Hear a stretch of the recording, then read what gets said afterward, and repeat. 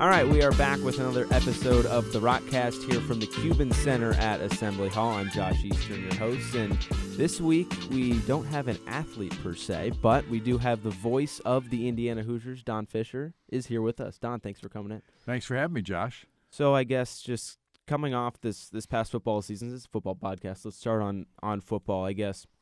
What'd you see from this team? Obviously came up a little bit short, but I think a lot of promise now coming into this 2019 season.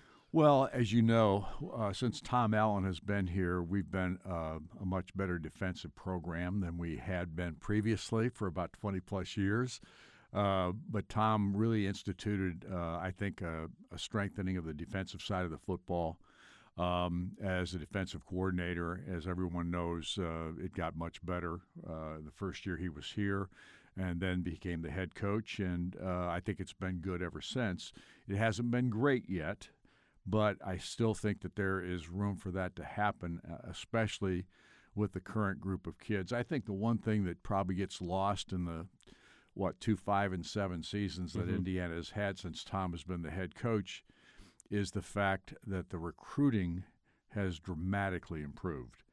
And the type of athletes that Indiana is getting now, very comparable to a lot of other programs, higher level programs than what Indiana has been. So I think we're starting to match that talent level. But there's no question it still needs to grow. And the young guys that he has brought on campus still need to get better. And I think they're doing that and certainly will do it in this coming season. You've been around a lot of football teams since you've been here in Bloomington, I guess. What has been the identity kind of shift with this program? And has it always been, I guess, a defensive program, or has it kind of changed back and forth? Well, it's been more of an offensive program. When their best teams have really been good offensive teams, but they've had defenses that were, that weren't lower level. And I say that in the sense it's always been the problem here to get the best defensive players. I don't know why that is necessarily. Obviously, Indiana's ability to recruit players of the ilk that Ohio State and the Michigans and the Michigan States and programs like that it's been an issue. It's always been an issue because Indiana hasn't won enough. And when you don't win enough, it's hard to get some of the top players in the country to even look at your particular school.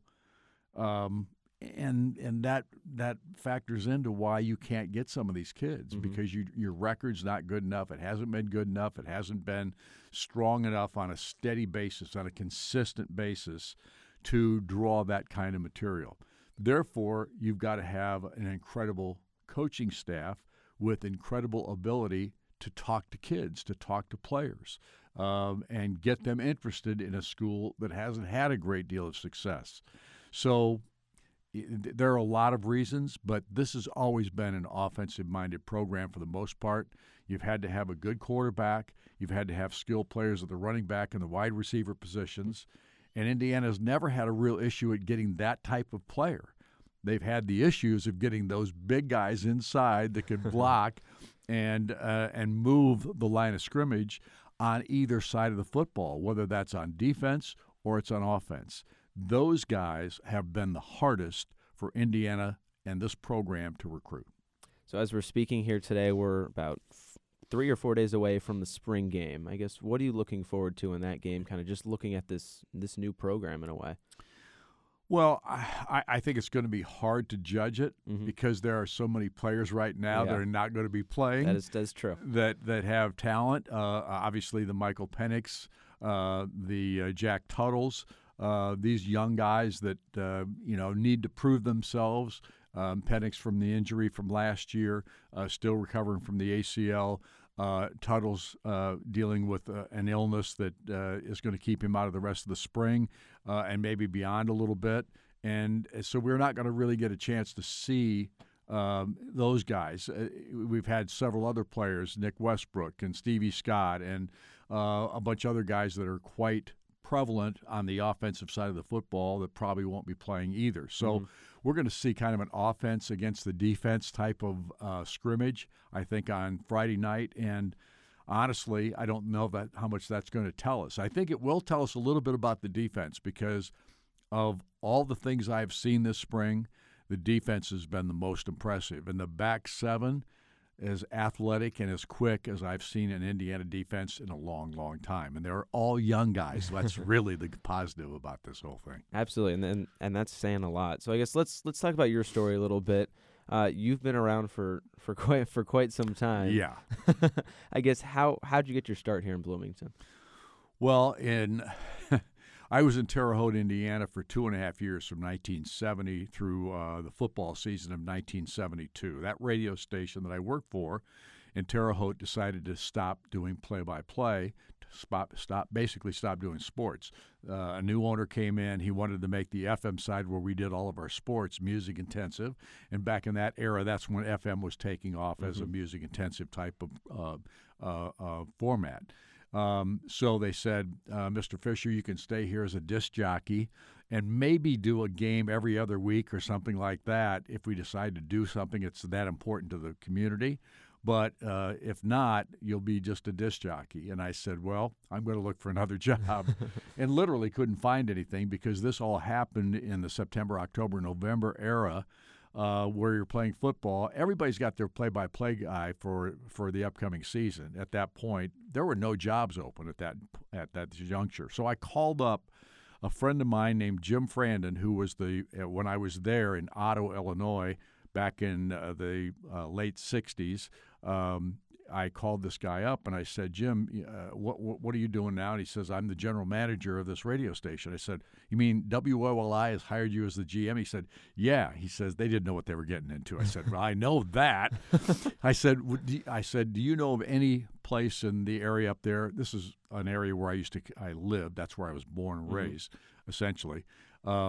I said, do you know of any job openings up there? He says, we've got a high school kid doing our games right now. He says, if you want to come back and sell for me and do high school football and basketball games, or basketball games primarily because football season was almost over.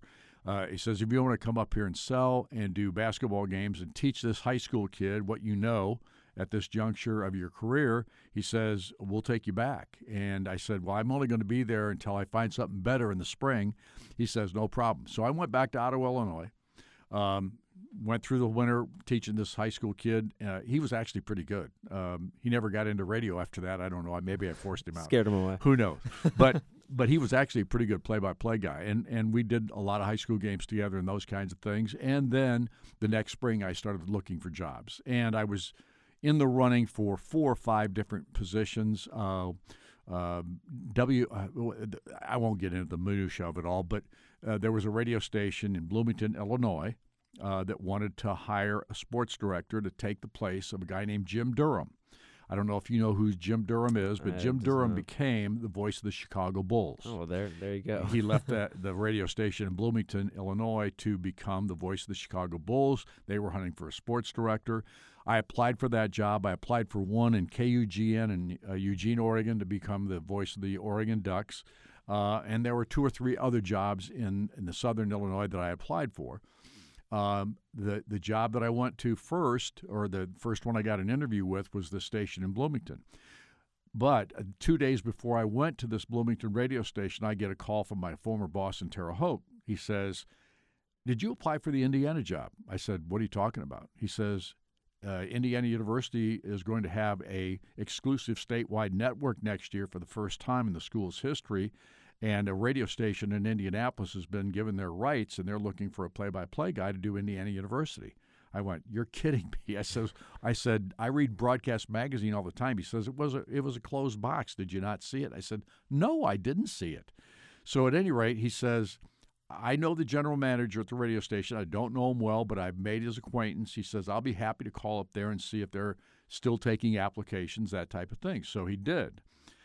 He calls me back and he says, they've had over 200 people apply for this job. He says, but they'll take 201 or whatever the case may be. He said, go ahead and send it because they're about to make their selection process, cut it down to people they want to interview. So he calls me back. He tells me this. I then make the trip to WJBC in Bloomington, Illinois. And, of course, that day I sent the tape and resume out to this station in Indianapolis, which is WIRE. And at any rate, I get there to this Bloomington radio station and have the interview with a guy named Don Munson. And he says, we don't really have to wait around here very long to decide who we want. We want you. I said, well, why? I mean, I really appreciate that, and it's a great opportunity. I said, but how do you know about me? He says, well, we've been given reports, and they were 60 miles south of where I was at, that you have done a tremendous job at this radio station. And I said, how could you possibly know that? You didn't hear me do football games. He says, we've heard your tape. He said, we know what you can do. So he says, we want to offer you the job right now. I said, well, here's the problem. And I was being honest with the guy. I said, there are 2 jobs that I'm interested in. This job in Eugene, Oregon. KUGN is a radio station out there that's hiring for an exclusive play-by-play voice for their network. And I said, I just got a call a couple of days ago, and this radio station in Indianapolis is looking for a guy to do Indiana University. I started my career in Butte, Montana as a disc jockey back in 1967. I didn't want to go west again. You were done with the West. I was pretty much done with the West. Right, I decided I'm going to stay here in the Midwest if I can. So at any rate, I tell Mr. Munson, I said, I can't take this job because 30 days down the road, if I've gotten an interview and I've been hired or they want to hire me at one of these other radio stations, I'm going to take it because it's going to be more money, number one. And number two, it's just a better opportunity. I said, it's a higher level. He said, all right, I'm going to give you 30 days. He says, if in 30 days you haven't been hired by one of those other 2 radio stations, will you come to work for us? I said, yes, I will. So we left it at that. Wow. I walk out the door. Literally, probably a week and a half later, I get a phone call from WIRE in Indianapolis. The guy says, we'd like to interview you. I said, how many interviews are you doing? I said, I just for my own information, because I know you had a lot of applications for this job. He says, we've cut it down to 5 people. Wow. Really? You've cut it down to 5 people. I said, I'll be happy to come down to Indianapolis. So I actually made the trip down. I sat with a guy named Don Nelson, and the program director's name was Bill Robinson. Don Nelson was the general manager. We sat for about 45 minutes with each of them. I went one and then the other and then both together. And literally it was about an hour and a half total interview. Wow. So I said, I appreciate you guys sitting down here with me. What are my chances? And he said, you've got the same chance as the other 4 guys we're going to interview. I said, okay, thank you. So I went back. 20% chance. Yeah. So I went back. I literally went back to Ottawa, Illinois. And I actually got a call from KUGN radio like 2 days later. Wow. And they said, we'd like you to come out here to interview. I said, well, let me work on that, because I wanted to I really didn't want to go back west again. So I said, we can set something up here in 2 or 3 days. I said, it's going to take me a while to figure out how I'm going to get there and all that kind of thing, because in those days, they didn't pay for your travel to go interview, that kind of thing. So at any rate, I waited around for like a week. And all of a sudden, I get a phone call from WIRE in Indianapolis, and you're the guy we want. Wow. And that's how I got to Indianapolis. That's how I became the voice of Indiana University. Wow, that's a great story right there. A lot of twists and turns, but there were quite a few. Absolutely. So I guess now, since you've been here and you've kind of established yourself here, I guess what has Indiana meant to you in your career? Well, it's meant everything. I've been here 46 years. First of all, in broadcasting back in the day, you did not ever anticipate that you'd be any place for 46 years. You moved around a lot, and especially back when I started out. I really wanted to do that's why I got into play-by-play. I wanted to do baseball, and I still had that dream at that point.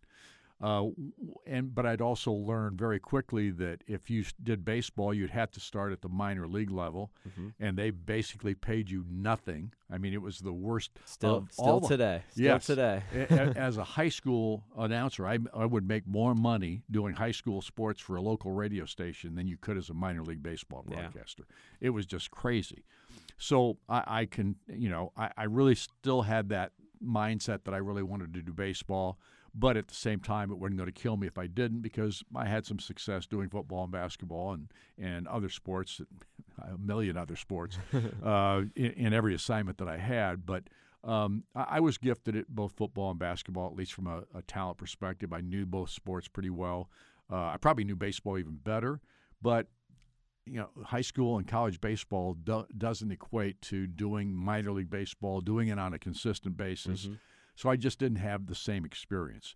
That said, when I got here, I just didn't anticipate I'd be around that long. I figured if I had a 10-year run, I was feeling really good about it. Yep.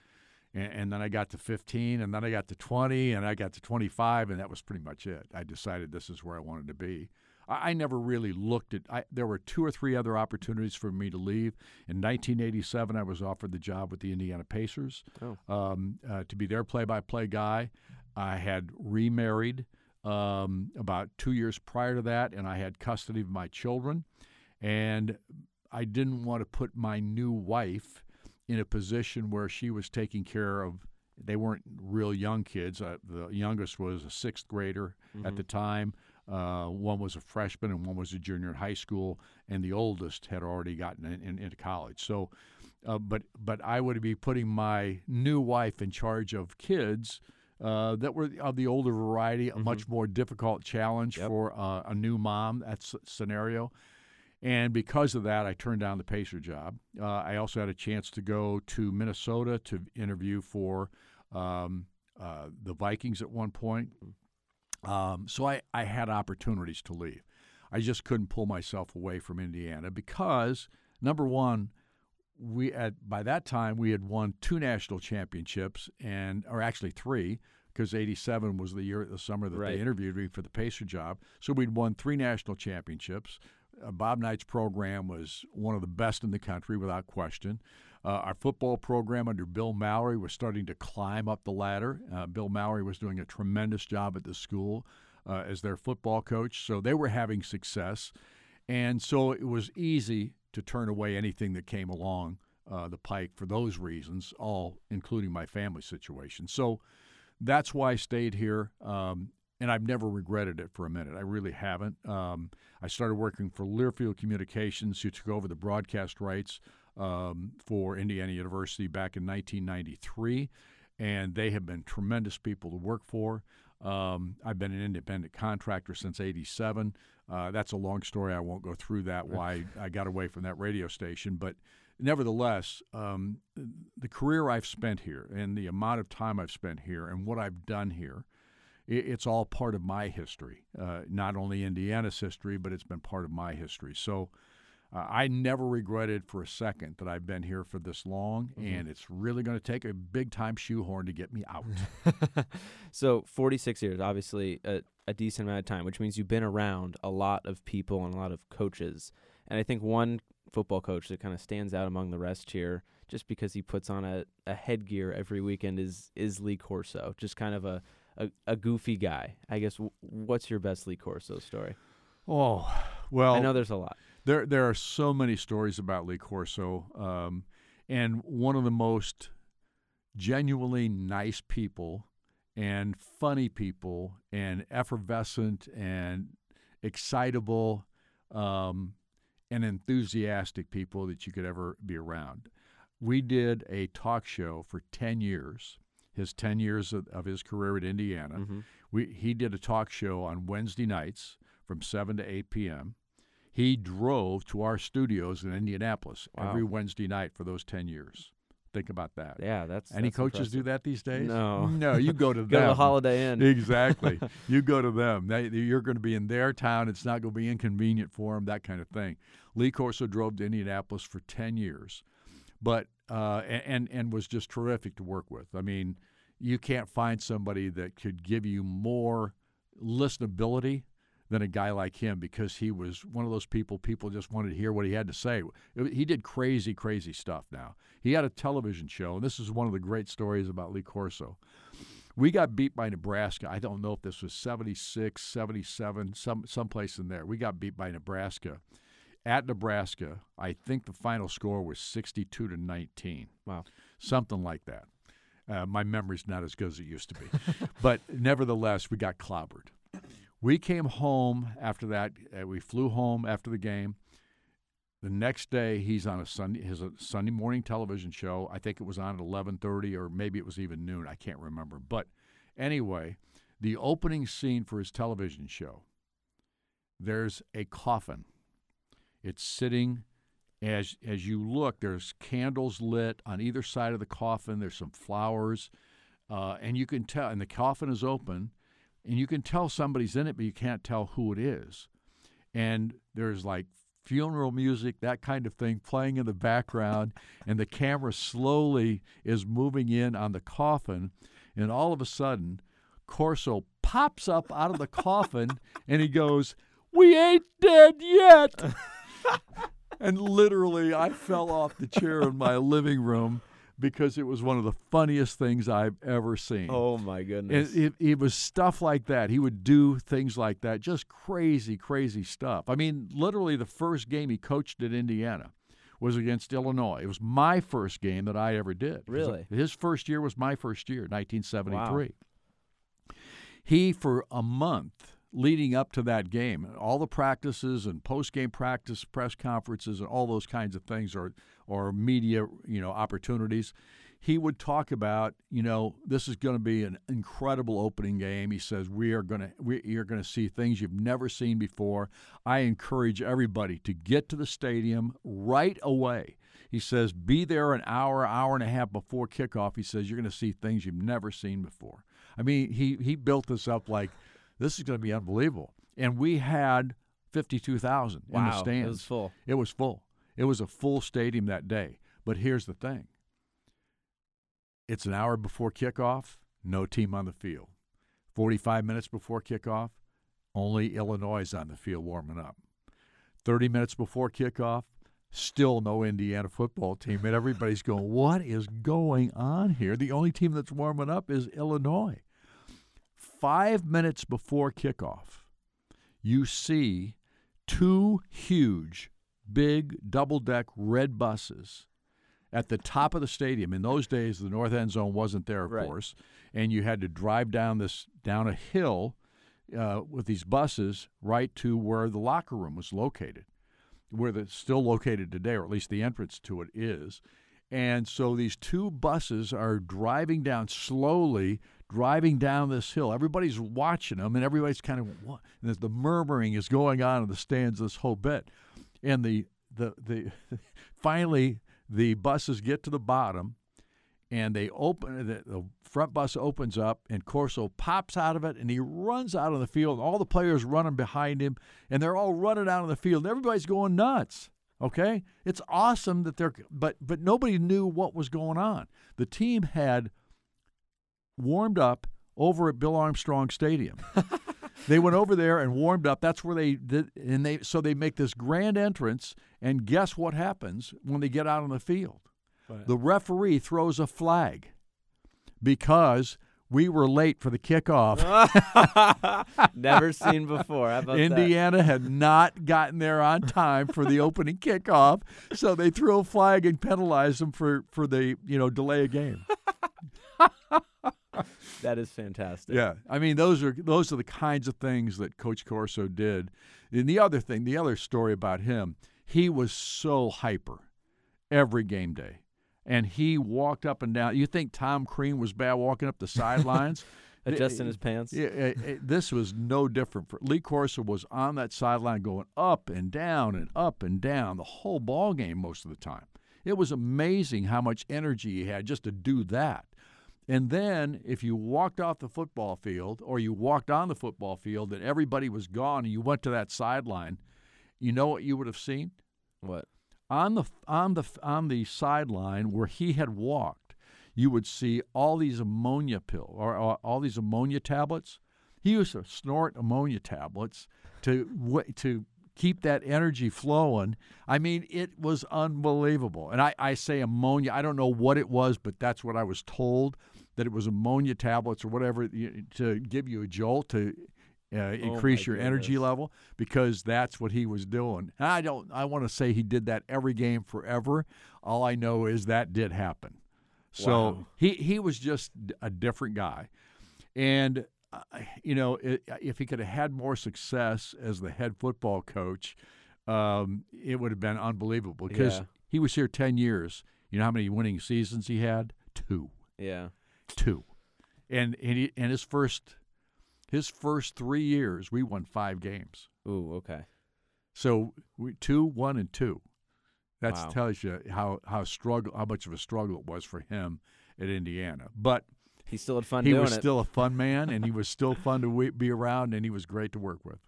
That is awesome. Those are 2 great stories right there. Wow. I'm sure we could go on a lot more.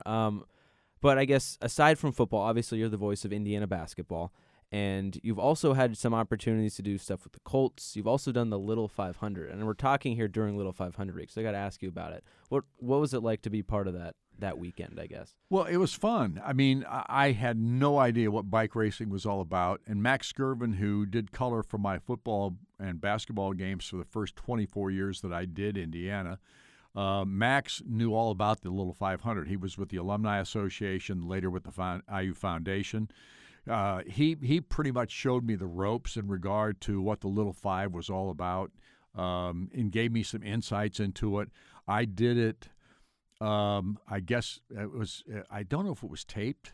I assume it was taped. I can't remember exactly what we did, exactly how it was all done, but we did the Little 5. I think maybe 4 or 5 years. Wow. Okay.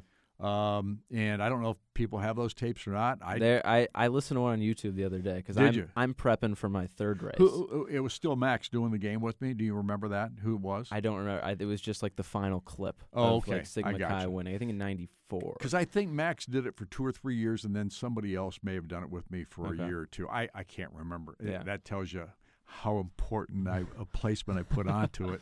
But it was more fun than anything else, absolutely. and it was fun to see these kids compete, and the endurance level that you had to have as a biker, and the women, of course, had the trike race, which I thought that was hilarious. Not a thing anymore. No, it's not a thing anymore. But all the training and all of the effort these kids put into the Little 5 and what it took to be a part of it.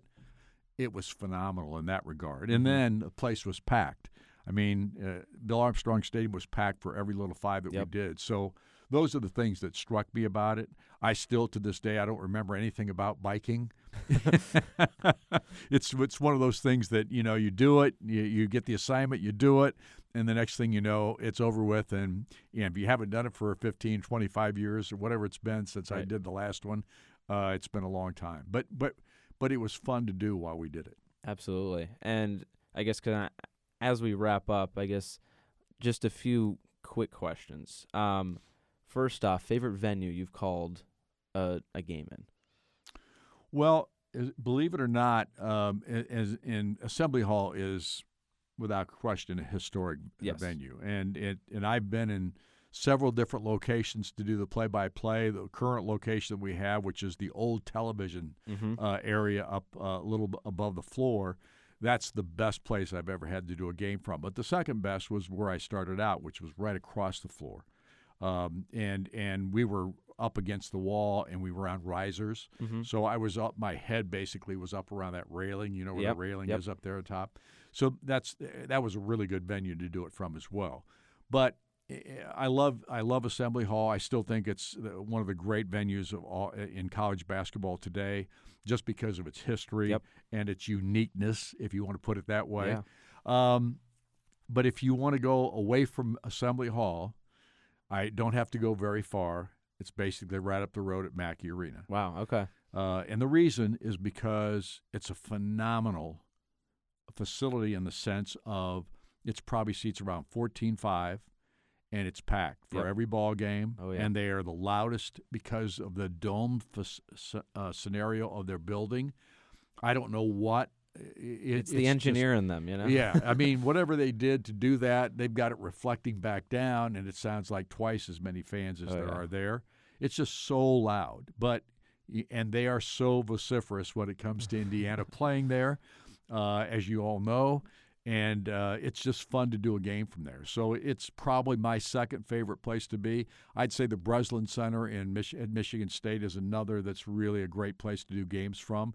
And a place that was never had the same kind of basketball energy until they built the new arena is Wisconsin, the Kohl Center. Okay.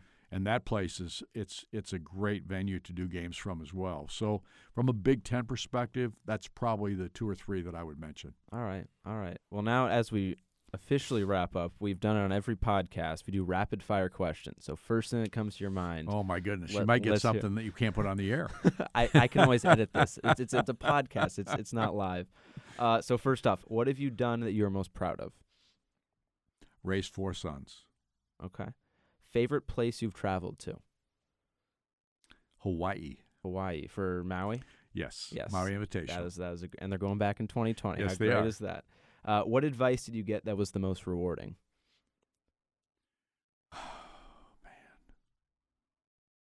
Well, my dad always said, be yourself.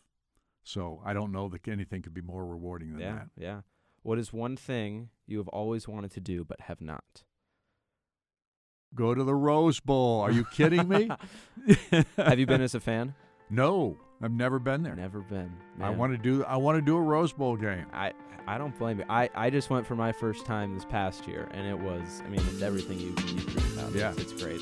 I absolutely want to do that, and I want Indiana to be in it. Absolutely. I think we were all hoping that as well. Well, Don, thank you very much for coming in. This has been great to speak with the voice of the Indiana Hoosiers. Josh, thanks for having me. I appreciate it. Thanks.